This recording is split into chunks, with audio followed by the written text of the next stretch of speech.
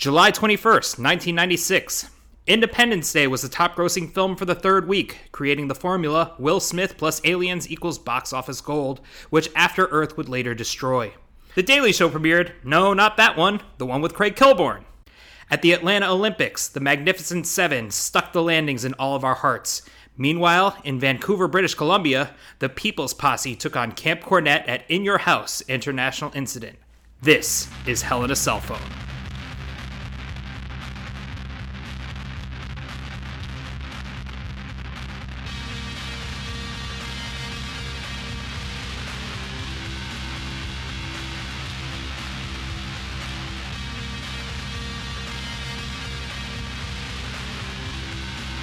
Welcome to another episode of Hell in a Cell Phone, the podcast where we attempt to make sense of the Attitude Era of WWE 20 years later. I'm Aaron Benoit, and I'm joined by my wonderful co-host as always. First up, Bobby Hankinson. Hi, everybody. Bobby, how was 1996 for you? Oh my god, I had the best, blowout, the best, blow-dried back poof hair.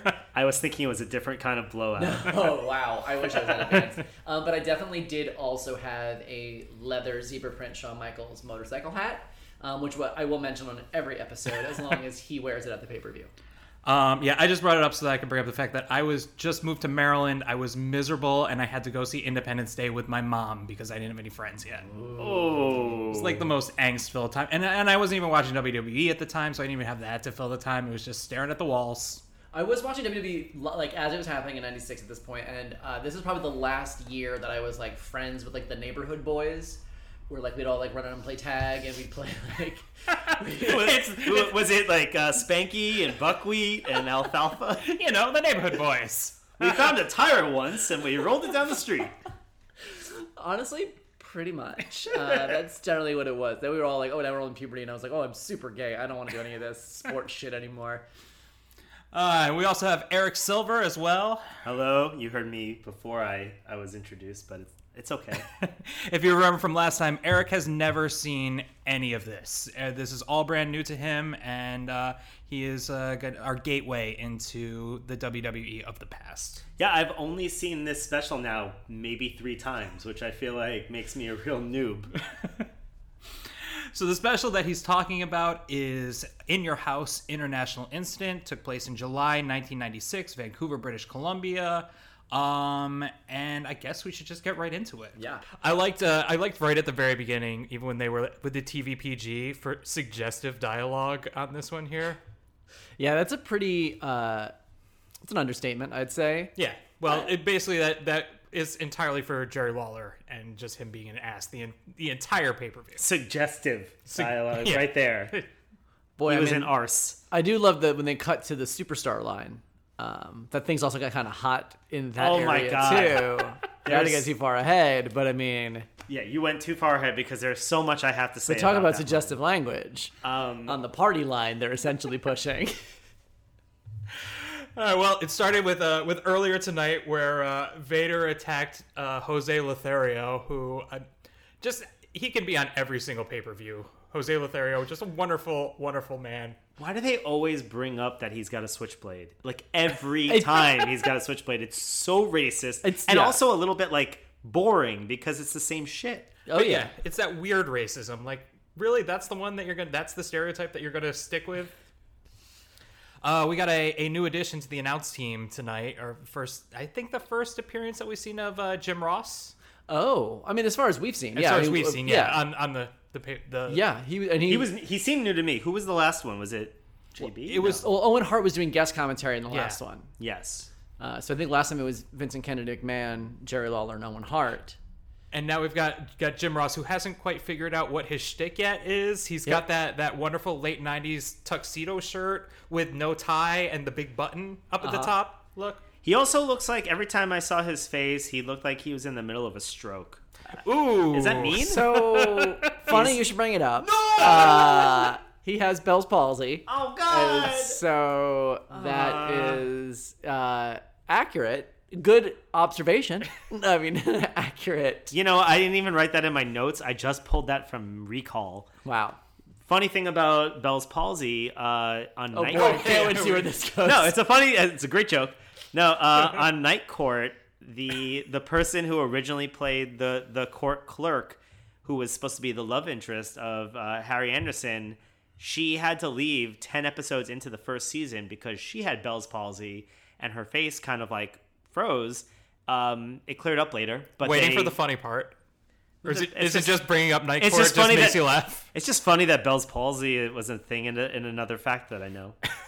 Not funny for any of the individuals. And Sure. You're like, listen, I'm a huge supporter and ally to the Bell's palsy community. I know all of their I know all their major figures. Yeah. You are seen. First match of the night was the Smoking Guns versus the Body Donnas. Wow, what hypes a crowd more than kicking things off with a non-title tag team match? And why was it a non-title? Like, what was the reasoning behind? It's a pay-per-view. Nope, nothing. Absolutely nothing. And I do want to give it up to the Smoking Guns, A, for being smoking hot, but B, also for, I believe, pioneering the art of wrestling in jeans. A art we've seen carried on today by one Dean Ambrose. Dean Ambrose lives it. The lunatic fringe. Before we get too far into this, can I ask, why is it an international incident? Because it's in Canada. Oh, that makes more sense.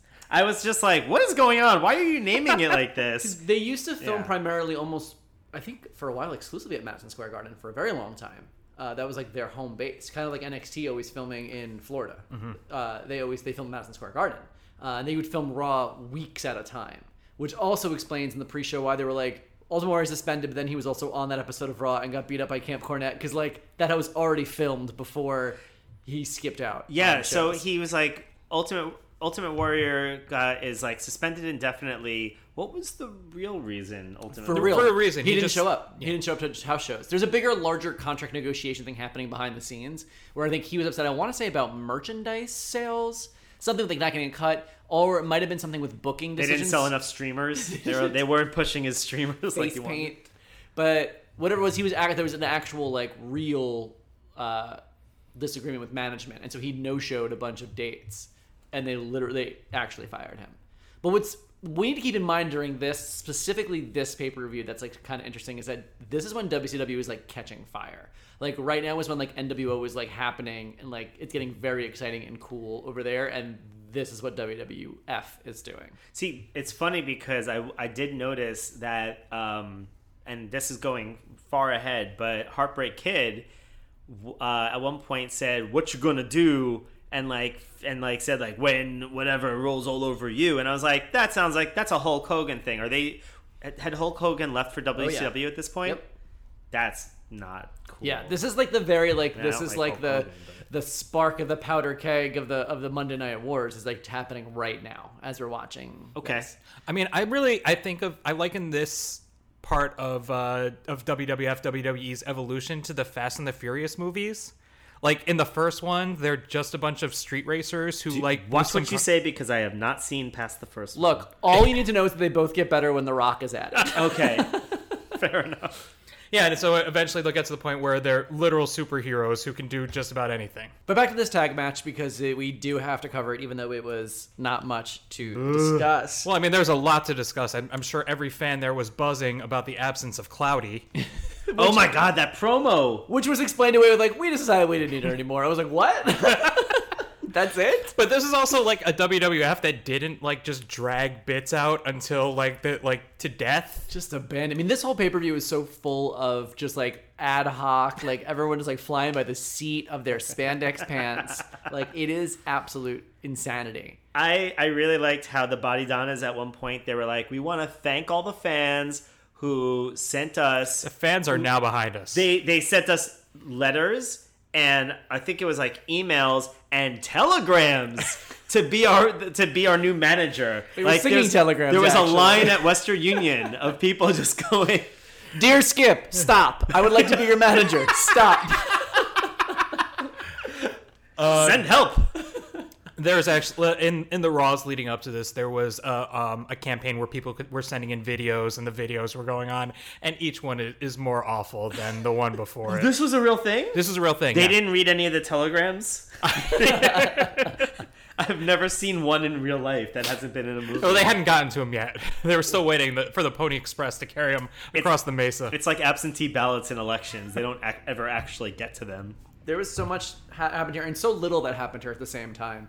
At one point, I liked when Vince McMahon started talking about the Godwins for some reason, and JR tried to bail him out and be like, I think you mean the Body Down, and he's like, nope, no, I didn't. I meant the Godwins. That's what I meant. Don't correct me. That's exactly what I meant. And you're like, they're not in this match. So. He was talking about, like, who's got the most speed? And also the Godwins are two huge hillbillies. You're like, they're not known for their speed, Vince. Did he mean speed like the drug? Yeah, I think they're all on speed. I need to say, Vince McMahon is a pretty good announcer. Yeah, 100%. Yes, I agree. As 100%. far as like the history of WWE, I would put Vince McMahon probably in the top 5. Oh, yeah. Oh, yeah. He's got a very steady voice. Sometimes I guess this is just part of the game, but like sometimes he called it before it happened. He's like, oh, he's gonna put him in a tombstone. No, I was wrong. He didn't put him in a tombstone. No, he'll put him in a tombstone. Like, it was almost like he was looking at a script and going, this is the time for the tombstone.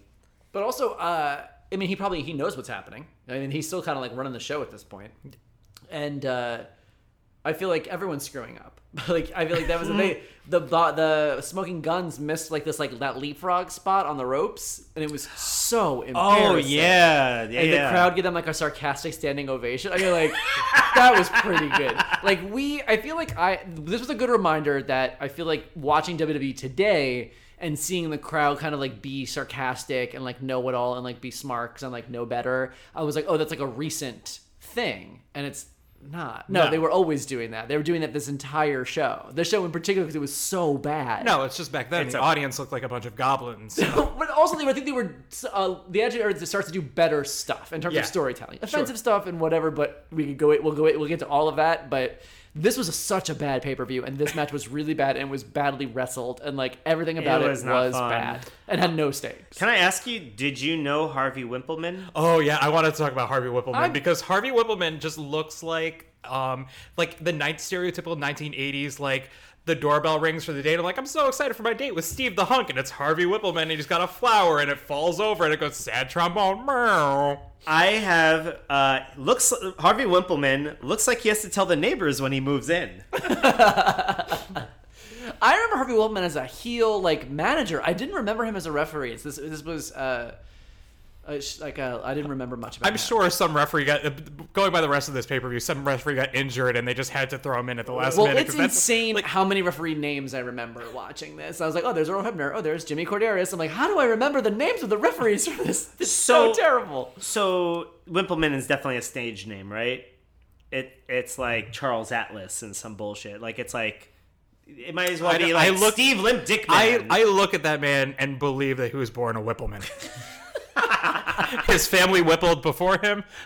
I am a son of a Wimple. He does wear the Wippleman crest on his referee shirt. So we also, I'd be remiss to leave this match and not talk about how hot the Smoking Guns are. I think that it's my duty to talk about that. I think Bart Gunn looks like a young Randy Orton.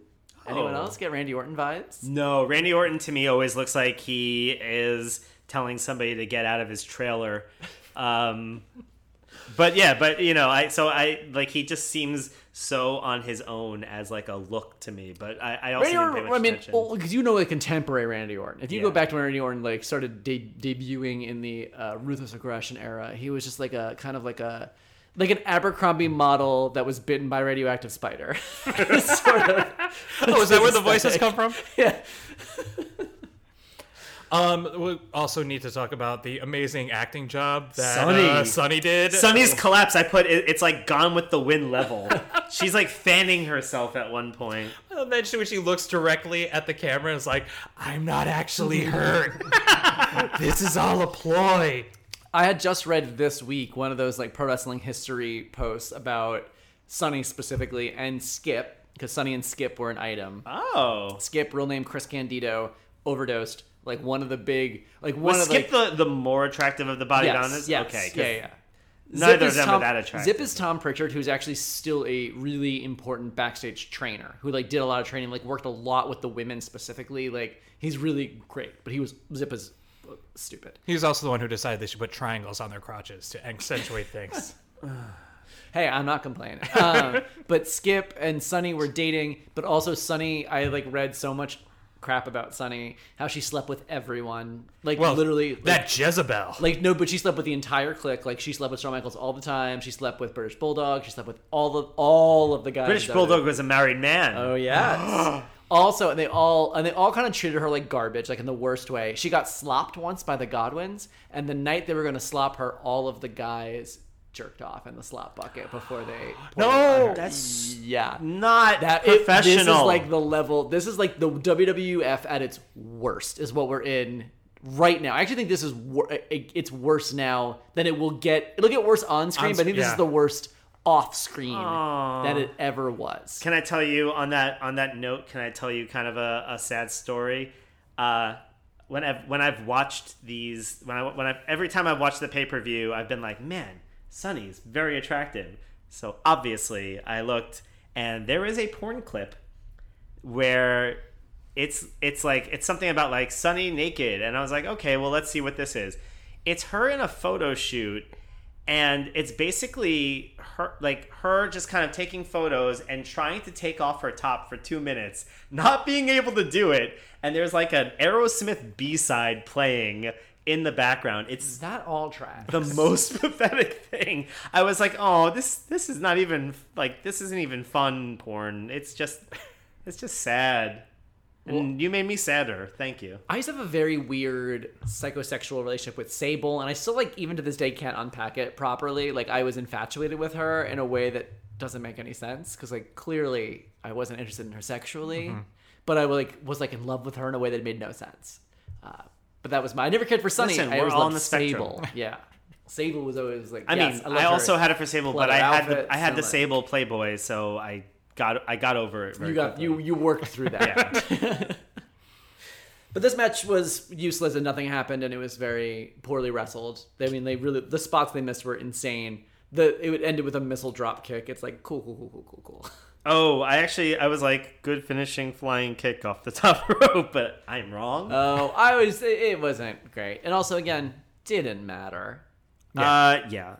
So one thing I noticed was, first of all, we kind of talked about this before we started, but Jerry Lawler's commentary was at an all-time, I don't know if you want to say low or high, but it was absolutely terrible. Some of the quotes I have are, she been on so many blind dates, she's gonna get a free dog. I, to be honest, laughed at that one. Oh, God. That one I was like, oh, that's actually kind of funny.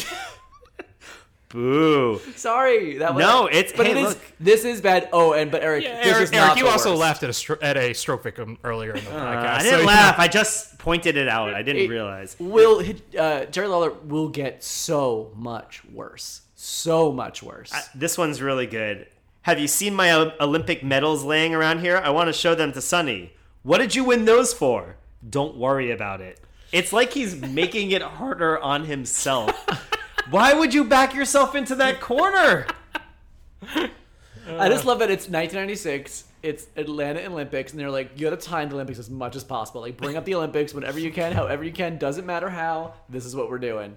Oh, he brought up a lot of movies. Oh my God! During the Goldust stuff, he brought up a lot. But that was Goldust's of whole movies. thing. Was that it's all movies, and he was really leaning to that gimmick back then.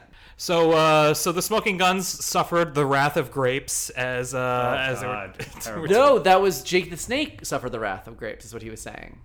Oh, I Throughout, thought. no, yeah, that's. I thought it was when he got when Billy got hit in the nuts No. and sold it so no, beautifully. that is Didn't that he, was like- beautiful. He landed an atomic drop, so he landed your crotch first on someone's knee. And he just walked around and just kind of shook for a while. as we all do. Yes. Billy Gunn is a great seller. I always remember that as time goes on too. Also very hot. But he was consistently making fun of Jake the Snake Roberts' sobriety the entire show. Yeah, that. Oh, And really? that Really, was- Bobby? I didn't notice But that. that's what I he missed suffered it. the wrath I actually of grapes. did not notice. What? Hold on. We'll Okay, continue yeah, with we'll this. get there. But he's Jake the Snake, the first man who suffered the wrath of grapes because he's a drunk. Got it. That's the Wrath of Grapes. Yeah. Fucking smart. Again, pretty good. Honestly, Once in a Jerry while, Lawler. I will give That it was to a him. pretty good one, I gotta say. I hate what you're doing, but you're doing it well. Don't worry about it. So that's when we went backstage to Camp Cornette, and that's where where Jim Cornette accused Jose Lothario of pulling out a switchblade for absolutely no reason. He also I thought he was very gauche talking about money the way he was. 7, 8, 9, 10 million. Just counts millions. 7, 8, 9, 10, 11, 12, 13 million, you know. But I have to say, so the British Bulldog is undeniably a star in the ring. Every time he talks, it's like he's remembering how to speak again for the first time. Like he's an actual bulldog. And it's like, I'm in a human body? My wife, Oh boy. my wife Diana is going to stay in the locker room, which I thought was going to be 100% like she's going to come out of the locker room and that's going to be a major... Nope. That was it. That was it. That was it. That part of the segment. British Bulldog, one of the only wrestlers at the time that I was like very much having a crush on, the British Bulldog.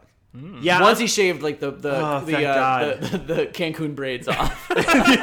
His Bahamas braids Yeah, were that had like to go, but- absolutely the worst. After that, I was like, I'm into that. I really liked how Vader was photobombing the entire time. It's like he's just like, "Hey guys, I'm behind you." And I love how he was throwing stuff around the locker room the entire time, but you could barely see it. Like, it was only in like the corner of the frame you'd see him throw a plastic trash can, and then it would just kind of like fly across the front right there. Just like, I'm so angry.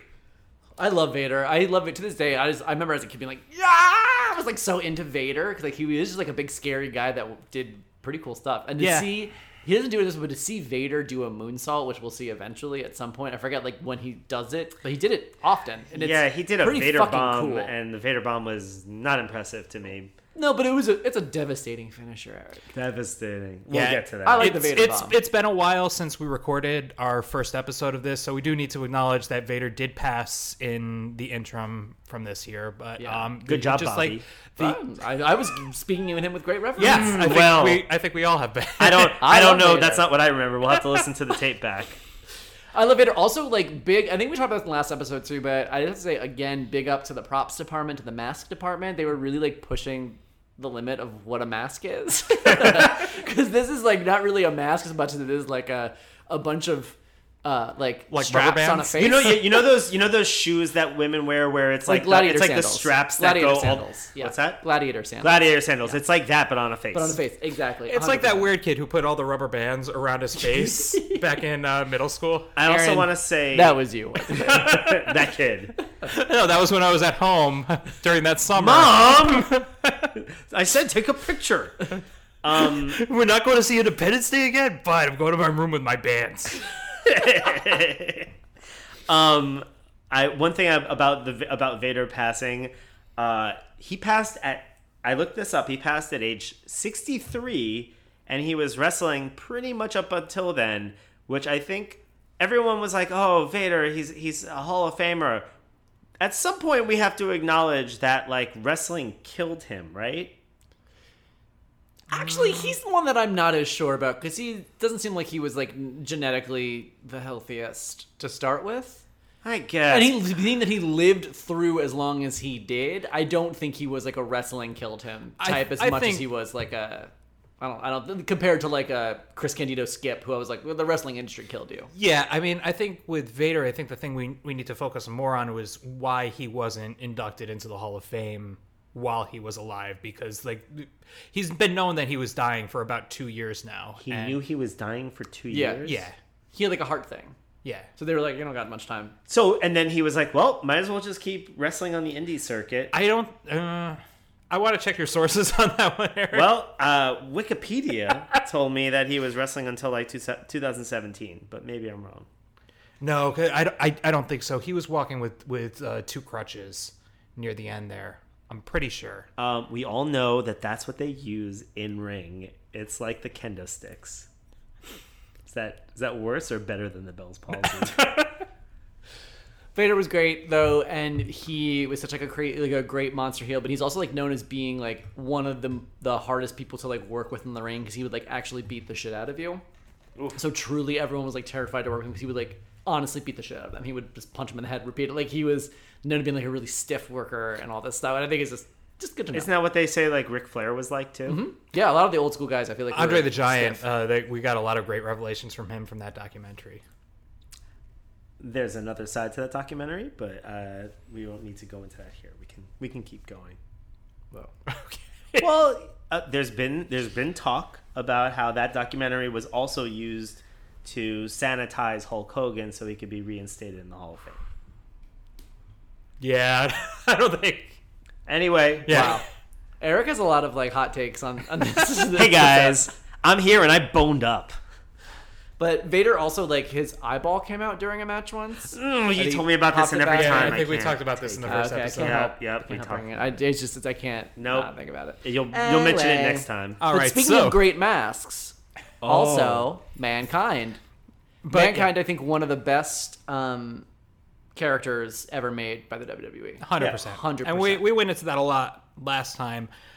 But I feel like this is more an elegy for the Godwins Yes. because they're not long for the WWE, and they're Phineas stays around for a very long time. Phineas will be there for many years still. with the same shtick. Nope. Phineas will transition to a character called Minion and will be around will be paired with the Undertaker's Ministry of Darkness and all kinds of stuff for a very long time. So I stand by my earlier Oh, statement. The the Godwin, like that kind of shtick is Oh, yeah. as the Monday Night Wars begin to heat up, that kind of thing is going to go for, like the fun, like, hey, we're just a couple of fun Yeah. hillbillies. Watch us dance in the ring. Well, we're in the transition from the part, we talked about this a little bit after the last episode too, of like where everyone had a job versus like, then we went to these more like characters and like rock starry kind of personas that were like just bigger and charismatic, but there was still coming to the point where like, and he's the IRS guy, and he's the dentist, and he's the cowboy, and Yeah. he's the clown, and like all these things where that's the Godwins certainly came from that. My note here is like the juxtaposition of Mankind's music to that banjo. And first of all, they didn't even play the banjo. I mean, I don't know what was going on with the banjo in the stadium, but that was some ADR shit where like they put the banjo in post because it was just like pure banjo track. It didn't have any of that echo like you were recording in the stadium.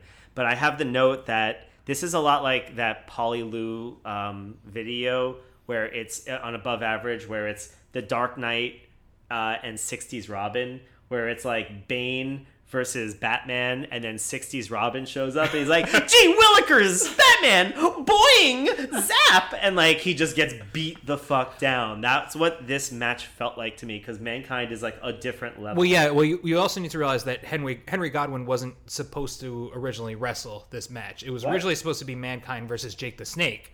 Now, apparently, nobody told Jerry the King Lawler that it wasn't Jake the Snake because he spends the entire match just bashing Jake the Snake and his alcoholism. Wait, I missed all of that? So this is behind the The scenes. bashing Jake the Snake is on purpose. 'Cause Yeah. It's setting up they're gonna go into a program. Spoiler, Eric. Yeah, they're going Yeah, into a well. program. So that was all done on purpose. But Jake the Snake was the last minute replacement replaced by this. And I can't imagine the crowd was happy about it. It's like, imagine being sold like, oh, you're gonna see Roman Reigns versus Triple H, and then you show up that day and they're like, never mind, you're gonna see Roman Reigns versus Goldust. No, worse. No, Let's Mojo think of, like- Rawley. But no, it's like a No. tag team that no one cares. Versus like Connor from the Ascension. And you're gonna be like, what the fuck? Like that would. So I think honestly, what happens? The crowd was probably booing so much. I think that in the video they probably muted it and added the entrance music back in post. Because WWE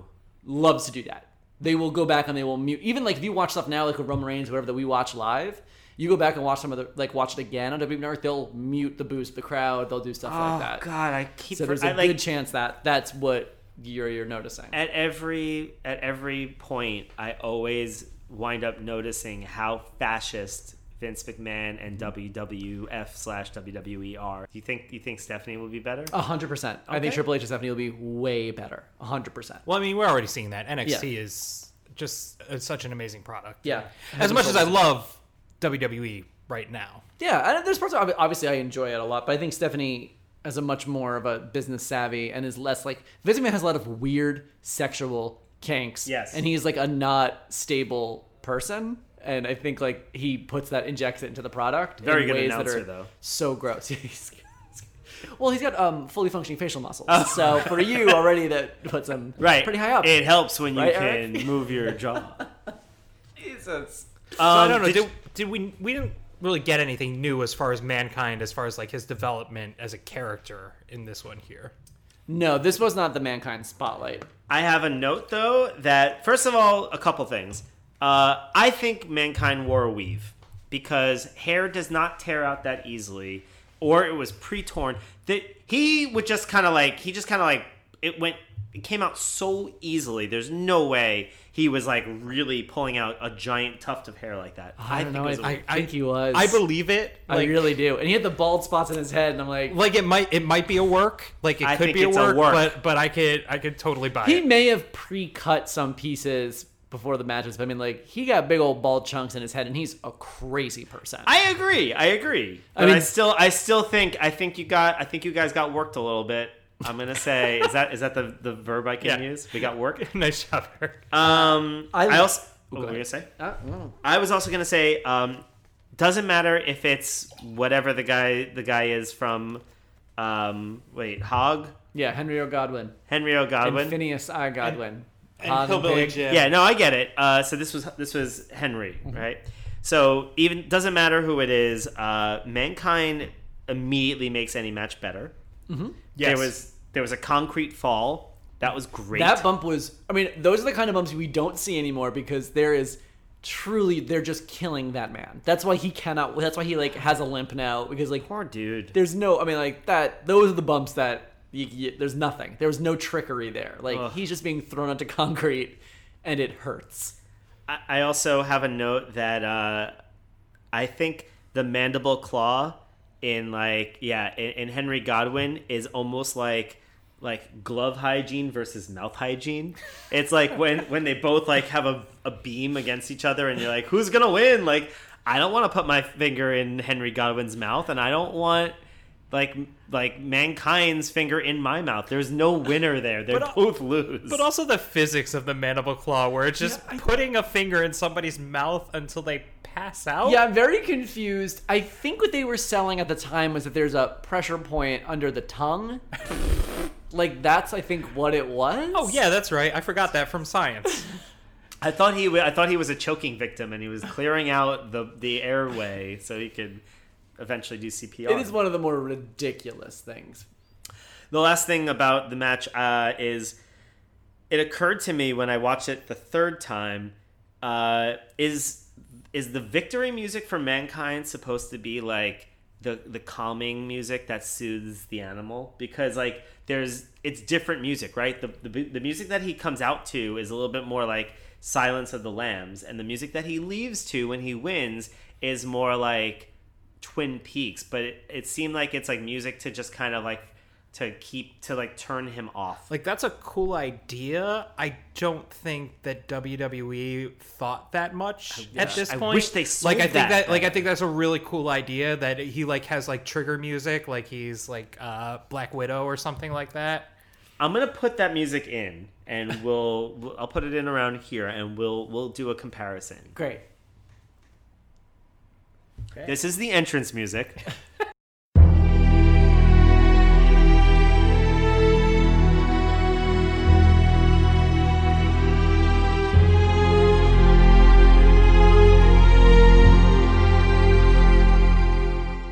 And this is his victory music.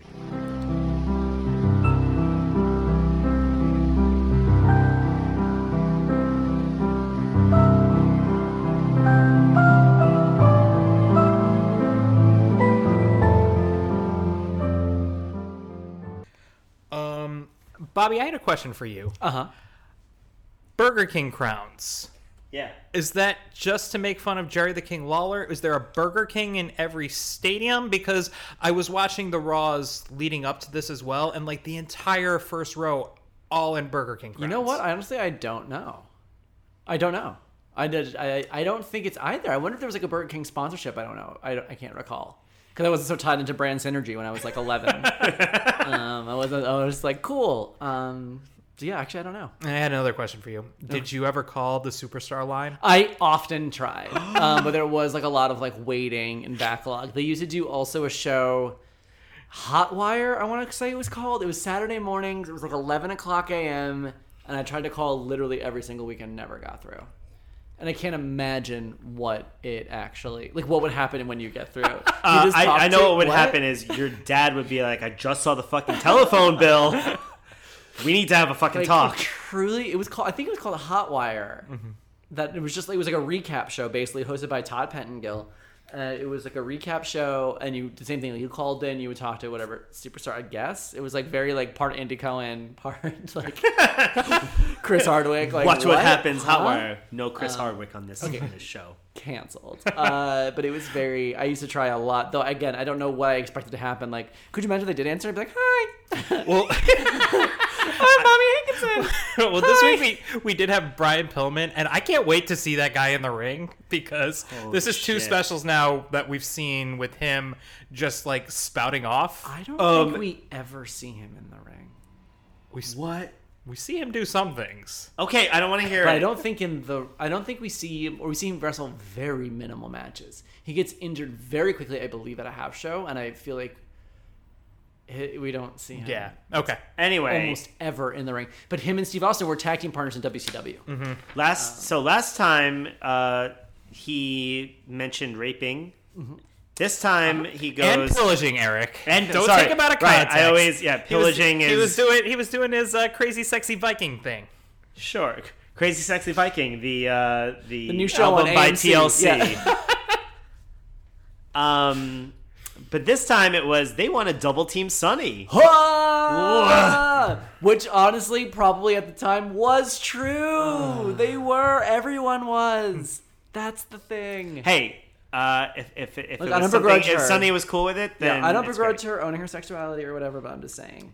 Has someone put together like an oral history of WWE at this time? Well, there's this great website called like Pro Wrestling Stories or something, and basically all they do is compile stuff from all these other wrestlers, like autobiographies and all these interviews and stuff, and basically just compile like oral histories based on that stuff. Yeah. And that's where I got all this about Sunny or whatever. It's like all from their individual books and all from other interviews and stuff they've given in the past. Did Sunny write about it in her Sunny, book? she's talked about it. I don't know if she has a book, but she's talked about it in interviews and stuff like that, Yeah. podcasts and things. Because like she'll show up. I mean, we can have her here probably. Honestly, I would love that. I'd love to ask her about the time that she had music playing in the background and she couldn't get the top off. I'm sure she would love. To That's talk all about she it. wants to talk about. By the way, so what's the goal of the Superstar line in terms of do they finish the match and then they have to have a verbal match against each other? Like, why was everybody in there? Confused. Yeah, but also they're in separate rooms. Are they fighting? They all look really mad. I'm like, are they? Yeah, they're all in the same building. Are they talking to each other? Are they mad at fans? Are they differently mad? I don't like. I'm so confused. And they seemed like they were like arguing, yeah, or like, but or were like, they arguing with each other though, or were they talking to other people? Because also, why would they be on the phone in the same building? But also, no, why I would thought be they were arguing- talking. I thought they were talking to Sunny and But stuff. also, why would they set up a each other. hotline to talk to your favorite superstars? Hey, either? all right, listen, we have Twitter now, but so before that, that's basically what we're doing now. They're sliding the DMs. Do you think for people who called in, it was mostly just like you get to listen to these other WWF superstars talk to each other, and they're like, Hey, welcome to the party line. Well, you brought up Brian Pillman's tag team partner, Stone Cold Steve Austin, Did. and then we get into Stone Cold versus Mark Marrow, which is basically the exact same match that we watched at King of the Ring. It's a little less good, good. but it's a little less good than King of the Ring match, but it's still a good match. It's a good match, yeah. On a card that had a lot of shitty matches, this was pretty good. They did okay. I noticed that there was already an Austin 316 sign. Like, it immediately jumped in. caught fire. Oh, It caught absolutely. fire so quickly. He's great, and he's so good. He's so great, as the King told us, that he got an injury in the last match where his lip was split all the way to his chin. Like a hair lip is what he said. it was like his entire face opened up and beetles were crawling out. Oh man. They went to bone. It was a skull. There, I noticed also in the entrances, I noticed that there was a guy ringside who had the same facial hair as Mark Marrow. Like, Which is a kind of a tough look to pull off. right? I was like, is he cosplaying? Is was- he Marrow's brother? There was also a lady with the same outfit as Shawn Michaels. That was me, actually. I like this 11-year-old match Bobby. a lot. And it's so weird to watch these old pay-per-views because like I think we're so spoiled now by all of the flippies that they do. They do so many flippies on TV now. Like everyone's so athletic, all the suicide dives and the planchas and like everyone like the tope suicidos and like all that stuff. Yeah, I think you said in the last one is like, what a high flyer, Mark Merrow. Cross body press, yeah. But this one he did a standing moonsault to the outside. That was pretty good. A flipping senton. I thought some good stuff out of him. I know all of those, and I was very impressed. Hey! No, I don't. Oh. I don't at all. I'm sorry. Oh, they were flipping senton's the one where he does like a somersault onto him from the apron to the floor. Oh, okay, that was And cool. then the moonsault's the backflip from the apron to the floor. He did on the other side of the ring. Those were some good spots. I noticed that this match had the second bridge of the night where somebody, I think Merrow actually had Austin on top of him and he bridged out of a pin. And that was 2 bridges in 2 matches. I'm keeping a bridge count. Wow.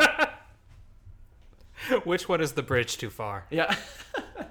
Are you purposely trying to fucking handicap me? But yeah, I mean, I really just don't have much to say about this match because we just saw the same thing. And it was just a good match. I feel like there was like no real story progression. I guess it might have been. I guess this was the blow off of this feud, and I imagine the program ends here. I can't really remember off the top of my head, but I imagine the program's going to end here. Except we did have a cut to Marlena and an a American creepy Online. bellhop. Yes. They said Usher, and I was like, Usher? Yeah. Next thing I knew. But it was Marlena Goldust comes out, The Fall of the House of Usher, 1943. It was Marlena on America Online, but I think Marlena's understanding of America Online is that you have somebody type out a physical letter, because I'm pretty sure when she delivered that, when the usher delivered the envelope to the table, I think that was her version of an IM. Yeah, I'm still very confused. They email. never opened the envelope. Right? It was Chekhov's envelope. Yeah, it was the worst Chekhov's envelope. Yeah, it was so weird. In the middle of the match, to walk, I was like, I think the British Bulldog's wife was supposed to come out and open it at some point. Jake the Snake, but he was in the bottom of the bottle somewhere. He couldn't come do it. A bottle of Thunderbird. So what Lawler says about Austin is he's the kind of guy who would shoot at the welcome wagon, which that just sounds like he's saying that Steve Austin is ungrateful. I feel like Jerry Lawler comes up with aphorisms that I'm like, has this ever been said by a human person ever in the history of time in memoriam? Like, ever? Like, he just says things Like sometimes you got beans coming out of your eyes. he's got a flapjack over the cuckoo nest, and you're like, what? It's a little like he like came out of a coma and like, and he hasn't quite. Oh, actually, Eric, he just came out of a coma.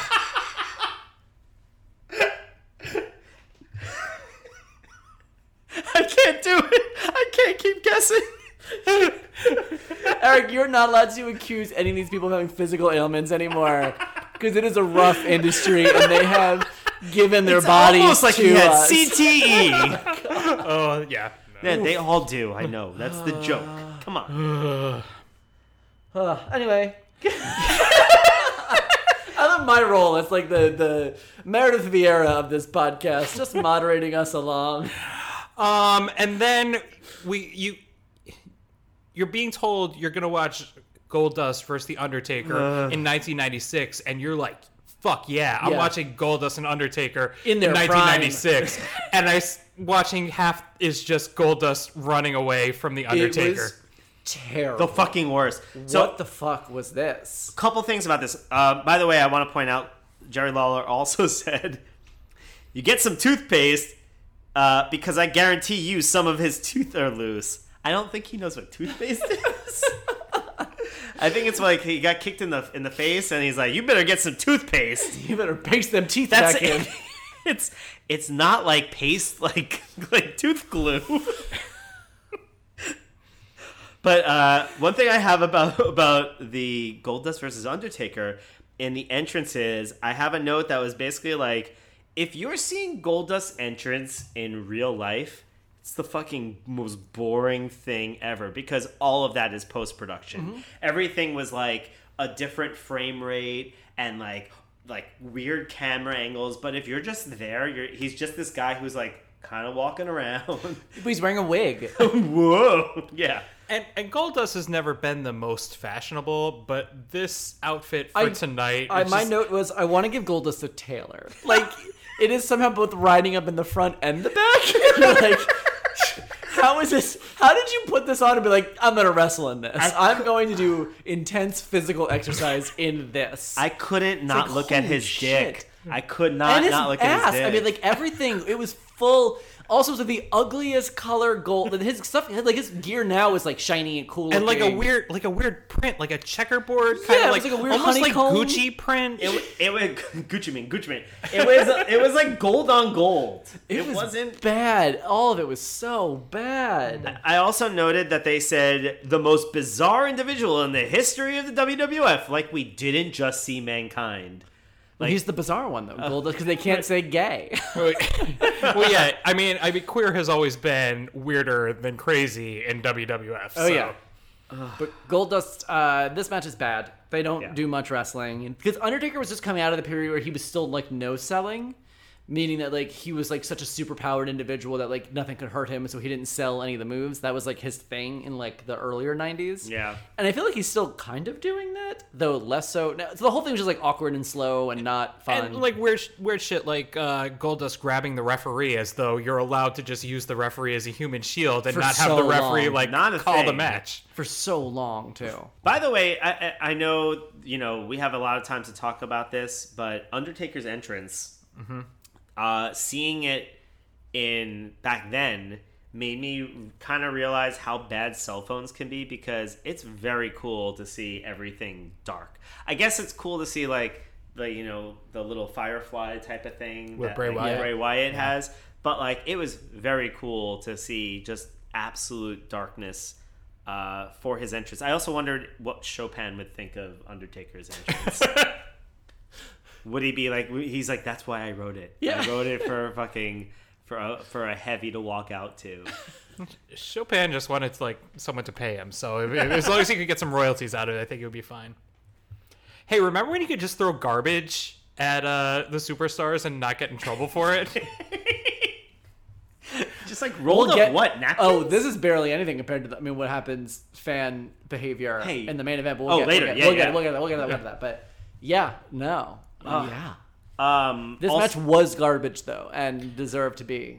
how much time does Goldust have to spend on undoing the turnbuckle for no payoff? Well, honestly, I think what a lot of it was, it's interesting to see. I'm like thinking schematically about how the ending, the finish worked with the through the ring stuff. That I was trying to think of that too. So, by like- the way, I like that. I thought I that was really like liked it. it was I- like Mankind whack-a-mole. Yeah, he popped out. It was good. I also think you saw like the wire cutters. After a while, the ref had to kick him aside because he obviously like cut his way out a little bit.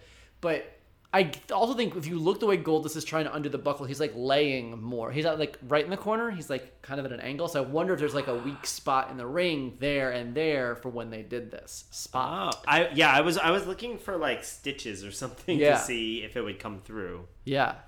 I also liked when the entire audience was cheering for the Undertaker to murder Marlena. Yes. He's got the steel steps. Hit above a his head and just woman! like, Hit a woman! Yes. God, what That is an amazing. awful, what a dark timeline. God, the 90s. And then just every now and then you'd get punctuated with a Paul Bearer just like, oh. Paul Bearer sounded like, do you ever play Super Mario World 2? Of course. He sounded like Baby Mario a couple times there. Just like, I also noted that after this match, the security guard was doing a terrible job behind the announcer's table. This is not this is like mugging. the first of many times that I think the Vancouver, whatever stadium that was, just didn't live up to the task of hosting a WWF event because they just didn't know how to fucking control anything. Yeah, Everything it was a mess. month. It was a nightmare because they were focused on the announcing for so long because they were obviously like trying to like fix the ring and like after the two holes came through and all the smoke, and so they were like spending so much time on the announce team, and behind them were all those fucking doofuses, all those Canucks just sitting there like being monsters, and security being like, no fun here. Yeah, they were like vamping for time. It was a lot of stuff, and there's like smoke. They're like, I think the ring's on fire. But And also, I'm like, I feel like we're kind of glossing over. Mankind erupts from the ring, pulls the Undertaker into the abyss beneath. Smoke shoots out. Mankind comes back out again. The Undertaker emerges from the ring, and then the battle continues. Like, that's fun. Oh, That is the boiler very room? fun. Yes, and do you know what that's setting up? The Boiler Room match? The Boiler Room SummerSlam? Brawl, Oh, which I is know. fucking Gorilla Monsoon covered that shit. I know- remember that and being like, oh my god. I am very glad that at the end of WWE pay-per-views now, they don't like go to Vince McMahon and like interview him about what's going to happen at the next event anymore. Because they want you to watch Raw the next night to get all that shit. Meanwhile, these Raws were filmed like weeks in advance. So they had to do this. If this man is still alive, If he shows up, the Ultimate Warrior, it's kind of fuck shit up. Ultimate Warrior or TBD. If we can sober up Jake Roberts, we will. Oh, that was the one when Jerry Lawler was like, "It's a good thing that the Undertaker did try to burn the ashes of Jake Roberts. It'll take 4 days. It would take 4 days for the ashes to go out I was like, what? Is that because he's so Soaked in because alcohol? he's soaked in wet. alcohol." Yeah. I thought that would But burn alcohol faster. is a- That's what I is mean. an Accelerate. accelerator. That's why I was like, I don't know, dude. Yeah, Jerry Lawler is bad at saying things. That's good. I remember when I was a kid, I didn't watch, not this one. This one I remember, back then I never got to buy a pay-per-view. But I always, they would do the recaps in WWE Magazine, basically, and they have like the photo spread and like literally the play-by-play of what happened. And then I would also watch it scrambled, like on pay-per-view. So I could hear it and I can like kind of see part of it. I And remember that's how watching watched porn the that Boiler way. Room It was Brawl. like, oh, I think I saw a tit. I watched CNBC that way. Ooh, I think I got a tip. So then it comes to the main event. First, we had an interview with Leather Daddy Shawn Michaels. Uh-huh. Oh my god. We Coked had out of his mind. we had Ahmed Johnson, who had just been to the mall and got his airbrush shirt. It's like, am I gonna get Also coked out of his mind. Am I gonna get the unicorn in front of the rainbow? Am I gonna get Jack Nicholson from The Shining, or am I gonna get me in big airbrush all over my shirt? I had an Ahmed poster, I had an Undertaker, Bret Hart, and Shawn Michaels poster hanging in my bedroom around this time. And then we have Psycho Sid, which I want to talk about Psycho Sid before we get into the main event Please. a little bit. Because first, Eric, you will be interested to know that Sid is the father of multiple-time Big Brother contestant Frank Udy. What? I didn't know this. Yeah. Wait. What? Yeah, he was on 2 summers ago, I want to say. The first one with Paul. Yeah. Wait, which one was Frank? Frank is the one who looks like a smaller version of Psycho Sid. Hold on. I just want to look it up. Frank what? Frank Udy. E-U-D-Y. What? Let me see. What? It's Frank? That's... Oh my god. Let us know when we're back to it. We're back. Wow. This is back. We're cutting right to that. Frank Udy Holy could get shit. it. Psycho Sid could also get it. Psycho Frank? Now, Psycho Sid, his first incarnation was Sid Vicious. Well, actually, no. He was known as Lord Humongous, which was basically just completely Also, rip that's off my name on of, Grindr. Mad Max? of Mad Wax. Yeah, Road Warrior. But then became Sid Vicious, which he was just like, oh, that's a name that somebody else called himself. You would think. I'm just going to call myself that. Then he was Sid Justice. So he was a heel as Sid Vicious. Sid Justice sounds familiar to me. Face as Sid Justice. Which makes me think there were other Sids in there too. One thing I have to say about Sid Psycho's- Competent. He was Sid competent, or was he found Sid competent by the state? I'm Sid Irritated. I'm uncomfortable with Psycho Sid's diagnosis. I think it's As an advocate for mental health, Yeah, I think it's very insensitive, and also like not to stigmatize psychoness, but it would be a little bit more fun if he like uttered nonsense in his promos. Like he kind of made more sense, and I wanted him to just be like, oh yeah, if I watched the 3 of these guys who interview, I'd point to Ahmed Johnson and be like, he's the psycho one, right? He's the psycho? Is that the psycho? He's the psycho, right? Wait, you would look Which at of the these guy guys is psycho? with zebra leather, and you would go, no, he's fine. No, You know I would that. pick the guy with his own airbrush t-shirt on. I'd be like, "You okay, sir? You need some help, little buddy? You need some help?" But also, I again, I need to go into his past a little bit more because he was also a member of Ric Flair's famous stable, the Four Horsemen. And he was brought into the Four Horsemen when the Four Horsemen were feuding with Sting and RoboCop. Wait, actual RoboCop? Actual RoboCop. I don't know, and this is news. Bobby to me. right now is waving his hands in the air. I can't. I'm going Like a Muppet? Full Muppet. I can't. I'm so WCW ignorant. That is shocking and not at all shocking at the same time. Yeah, so they needed to combat the overwhelming force that was RoboCop, so they brought Sid into the picture. Yeah, the other fun fact about Sid Vicious is that Psycho Sid, is that his hair is actually chicken flavor ramen noodles. and it looks like it's like about 15 seconds into when you add the water. I will say, aesthetically, Psycho Sid is also pioneering something I'm very proud of to see Drew McIntyre continue, which is like the big hairy titties that I'm very into. He got the big hairy titties, and I'm very into it. Drew McIntyre is a similar body type, also very into that, despite the long hair. These three, the people's He's just kind posse. of going back into that Diesel role, isn't he? Drew McIntyre? No. Oh, Psycho Sid? Psycho Sid. What's Yes. the Diesel role? He was sort of like Shawn Michaels' muscle. Oh, Because yeah, Shawn Michaels yeah, is the little yes. guy.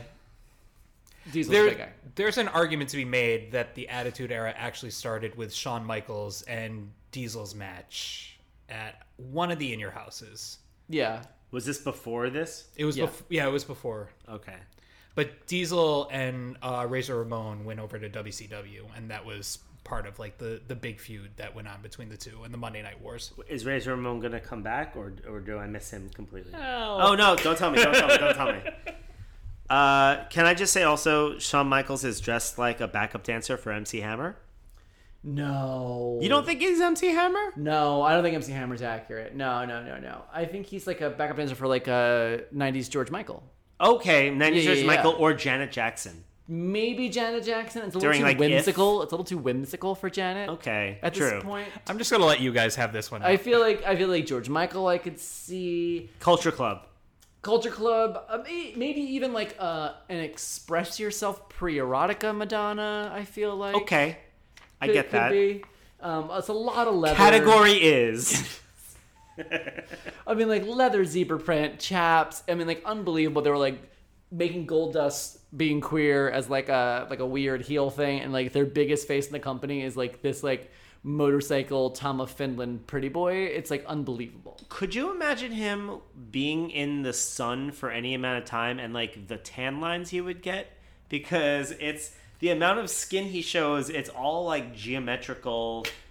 Like it would be like a weird like a upside down T. Well, if we're getting into outfits, there's something on Ahmed Johnson that I'm very confused about. Okay, It's not the shirt. Is not it? the shirt. Okay. Because like I've seen elbow pads, which makes sense because there's like contact in your elbows. I've seen knee pads, which makes sense.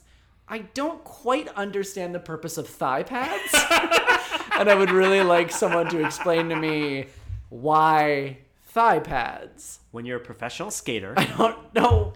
Yeah, like is what? It's very. I was like, why Thigh did I pads was coming like, from Apple this summer. the thigh pad.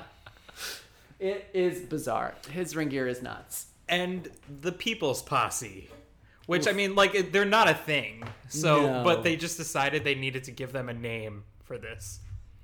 But they all came out separate. So I thought interesting that they also started this match off. You would think that the heels would all enter first. They all enter together. So you think they would all come out first, right? Yeah. Then you would think they would do Ahmed Johnson, Sid, the WWF champion Shawn Michaels. For the pop. Yeah, like that's Yes. how you do these things. Like anything I've ever no. seen, like that's how it works. Like the heels will come out first, especially if the heels are coming out at once. They come out first, then the least famous, the second most famous, then the big champ, star of the show. Instead, Shawn Michaels comes out first. Fans topple the barricade. They are so excited. It is like they are crushed at like a Who concert. Like it is Once again, What? a failure of the Vancouver Stadium. people are running up and hugging him, and accommodate. he's like, "All right, this is cool." It was like I was like, "What? Huh?" Yes, it's crazy. I want to also say about the entrance that when Shawn Michaels goes into the ring and he's dancing, it kind of reminds me of that event for horses, dressage. Oh yes. Yes. That's what it looks like. It looks like he's a fancy horse. Well, first of all, what's really funny about that you mentioned that is that there definitely is like moments in time where like Shawn Michaels wears a very fancy French braid, which looks very much so like a horse doing dressage. Maybe and I never thought about it until you just said it.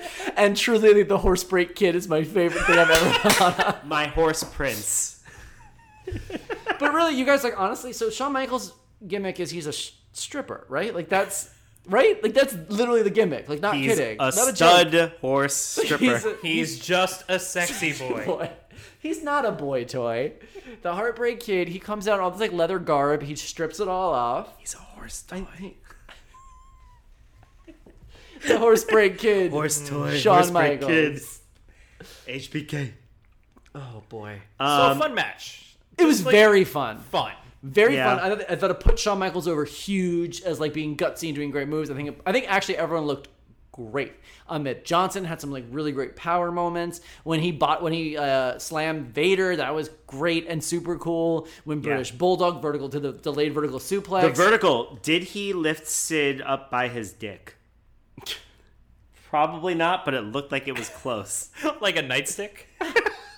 Or like a lever, just like going up. Yeah, that vertical was... Give me a large dick and a place to put it, and I can move the universe. How much do you weigh? How hard can you be? This is the match though where a fan bum rushes the ring and almost gets in. Amazing. Like really, I mean, like truly unbelievable. And Ahmed Johnson looked like he was gonna fuck And him British up. Bulldog, yeah, they both like ran towards him. The guy was like, "Oh, never mind." He got to the top rope. Yeah. That was amazing. Remember like a couple pay-per-views in like real time ago where that kid got select, like that fucking like VIP Nicholas? kid. Yeah, the Braun Strowman thing. Braun Strowman picked him, WrestleMania. and that kid didn't want to do anything. This guy would have been the guy to pick because he definitely was ready to do high-flying Yeah, shit. he was ready to. He was going to just get on the top rope, shooting star press. He was going to do the whole nine. And it was also during like one of the quieter parts of the match. It was Yeah, like Vader during like had a fucking Shawn sleeper Michaels, or something. Yeah, he had him in that sort of like headlock. I guess I don't know what even it wasn't a sleeper, but whatever it was not great. And boring. But then it's funny because you could see them like kind of talking about it during it. You could see like someone be like, "What's happening?" And Vader's like, "Oh God, try to jump in the ring. It's fine. I got it under control." Ahmed's gonna take him. They got to don't worry about it. We're cool. We're cool. And they did a really good job just keeping the camera on not that guy, to not encourage. Even though all anyone sees is like, "Show me that guy. Want to see that guy." Just it was do actually something. it was Pussy Riot. Yeah. It was James Ellsworth, actually. Young James Ellsworth. I really like the Oklahoma roll between Heartbreak Kid and Owen. I thought that was really fun. I thought Like, the whole Owen Shawn Michaels sequence was really good. Like really good wrestling. Like wrestling that's so good that you don't usually see it then. Yeah. Back in these days. Yeah, I mean, I thought they also use Owen Hart a lot to like he pulled that move where he accidentally would get his teammate. That happened twice in that match. There was also the third bridge of the night. Mm-hmm. Another bridge. This was a fun one. Oh, and then let's see. What else do I have? You could call this Madison County. Because there's so many bridges. There's so many bridges. I don't know how many there are in that one, but probably. There was a point in this match. There was Psycho Sid wants Shawn Michaels to give him a chest bump, and he wants it so bad. And the camera is showing us this very closely, and Sid is going to Shawn, "Give me a chest bump, give me a chest bump," and Shawn Michaels slaps him on the chest, and he's like, "No, I want a chest is a bump, right? with your chest, with your chest." And then Shawn Michaels finally got it. I was like, "This is agony. It is agony to watch this. Please show me." And can we cut to Diana in the locker room? Like, what? I can't. Sid also was really big into like getting everybody close and holding them. Like He was at just the happy beginning to of the be match, there. He really was. But Was there supposed to be another person in that ring? Like was it Ultimate supposed to be Warrior. It was supposed to be Ultimate Warrior. But then they replaced him with Psycho Sid. But Psycho Sid was a heel when we last saw him. And the last time we saw him, he powerbombed Shawn Michaels 5 times in a row. Like, essentially, like, tried to murder Shawn Michaels. So everyone was like, "Why are you here?" Like, it made no sense. But truly. he looked real excited. Like I liked the choke slams. I thought he they did that thing that they always do with a tag team match where like Sid was the guy who clears the ring. Yeah. And, like he got the hot tag. Yeah, it was a fun sequence for him. I was happy. Well, and Sid's the kind of guy that you could believe could clear the ring. He's like Roman gigantic. Reigns in that way. Like he's the guy that He's a little bit like Frank in Big Brother, where you really can see he can clear the house. I thought the crowd went apeshit at the end. Like, they really, really had a lot of fun with it. Well, because a lot of the really fun stuff happened after the match was over. Oh my god, they waited until after the They had to give it to Camp Cornette, because otherwise Jim Cornette would have to pay $7, $8, $9, $10 million. 11, 12, 13, 14, $15 million. We don't know, guys. We're just estimating. Do you think that this pay-per-view netted $7, $8, $9, $10 million? No, actually, so this is a known fact. This set a record as the lowest buy rate of a WWF pay-per-view at the time, and it is the lowest buy rate they would have until the following December. It's a real international incident. It truly was. It was so bad. It's not just bad in retrospect. Like, it was bad when it happened. It's just bad. I really like the power bombs. All the power bombs after the match were super fun. I feel like they kind of tried to get Psycho Sid off the hook with a Vader power bomb. Yeah. Like, because he was just like, I'm gonna do it. I was like, oh my god, this would be amazing. And they're like, we'll pull Vader away. Yeah. Like, but I also feel like it was weird watching them do it. I would just like wonder how much the powerbomb has evolved over time, because it was so fast the way he was doing it. It was like now when you see a powerbomb done, they bring him up on the shoulders, they keep him there for a minute. Like, everybody's like, "Are you safe? Are you safe? Okay, go, and we're clear." Like, and then he was like, "Whoop!" And like you could see them like in midair, like adjusting really quickly. And I was like, "This is how fucking people break vertebrae, dude. This is no wonder." But you could see the difference in like how they were handling that. It's such a common move. Do you guys think that Camp Cornette sounds like it'd be a fun summer camp? Better than Camp WWE. Oh my god, right? Network. A show I've never seen, but even the commercials make me want to reach inside my body and pull out my own soul and then crush it in my own You hands. didn't watch it with us? We watched it once. I've never seen an episode. It seems absolutely awful. I hate to admit it because I don't want Vince McMahon to think that that he won in any way, but we definitely, after one of the pay-per-views, like in, I don't know, probably in the last year or two, we watched Camp WWE and we were just like, this is so awful, bad. And even the commercials, there was like one where I don't know, but it was longer ago than that because it was 2 years ago, 3 years ago when we lived together. And we were like, we could just keep watching everything. We'll just watch until one of us falls asleep. That's what me and Nathan do now. Yeah, basically. That was the ending. Then they got to do the setup for SummerSlam. I like how McMahon says, "This has been an international incident for sure. Several international incidents." Like, I feel like at the end of SummerSlam, they don't go like, "This has been a real SummerSlam, guys. We have completely WrestleMania'd." So many opportunities to WrestleMania tonight. We have survived the series. We have put money in the bank. I also like the Boiler Room match announcement. So good. We'll let him go and see what happens, which made it sound like it was like a wrestling road trip. Like they just travel the world, just fighting each other in different places. Oh, man. If we could talk this much about a really shitty pay-per-view, I'm excited to see what happens. Next Don't time. tell me if it's the next one that's a good one. Oh my god, I forgot all the pay-per-views used to be presented by Stridex. It's very 90s, and I bought it. I used to like buy the Stridex pads and be like, yes. Did it work for you? I don't know. I never talked about this. My mom told me when I first appeared, she's like, I will not tolerate acne in this house, and so I was like fastidious, like nobody's business. Your mom said I will not tolerate acne. Yeah. That's and I always had really good skin. Yeah, I never really had like any bad breakouts. Because your I mom willed it so. Your mom wouldn't tolerate it. Yeah, she threw it down, and I was like, okay.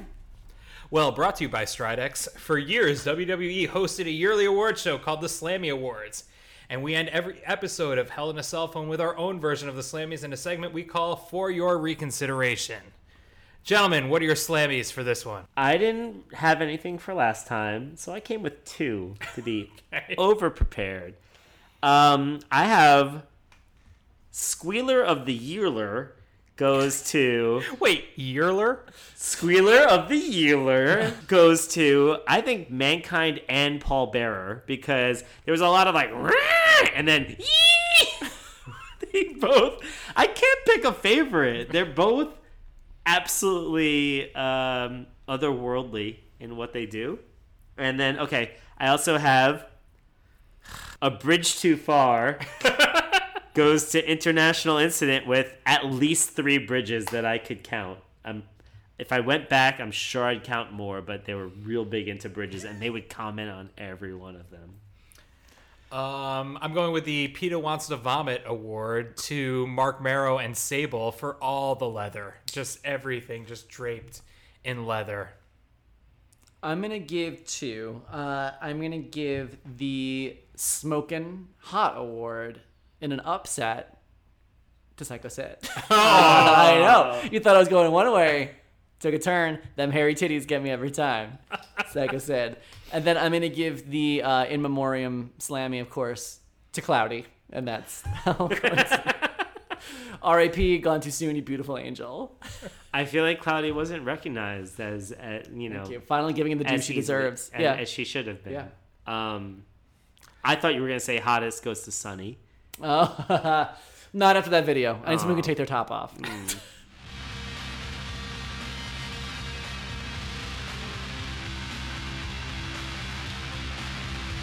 Love us, disagree, hate us so much it makes your brain hurt? Let us know. You can email us at hellinacellphone@gmail.com, or you can find us on Twitter at hellinacellpod, or each of us individually at Eric at Prime Silver, Bobby at Bobby Hank, or Aaron at Slow Pass.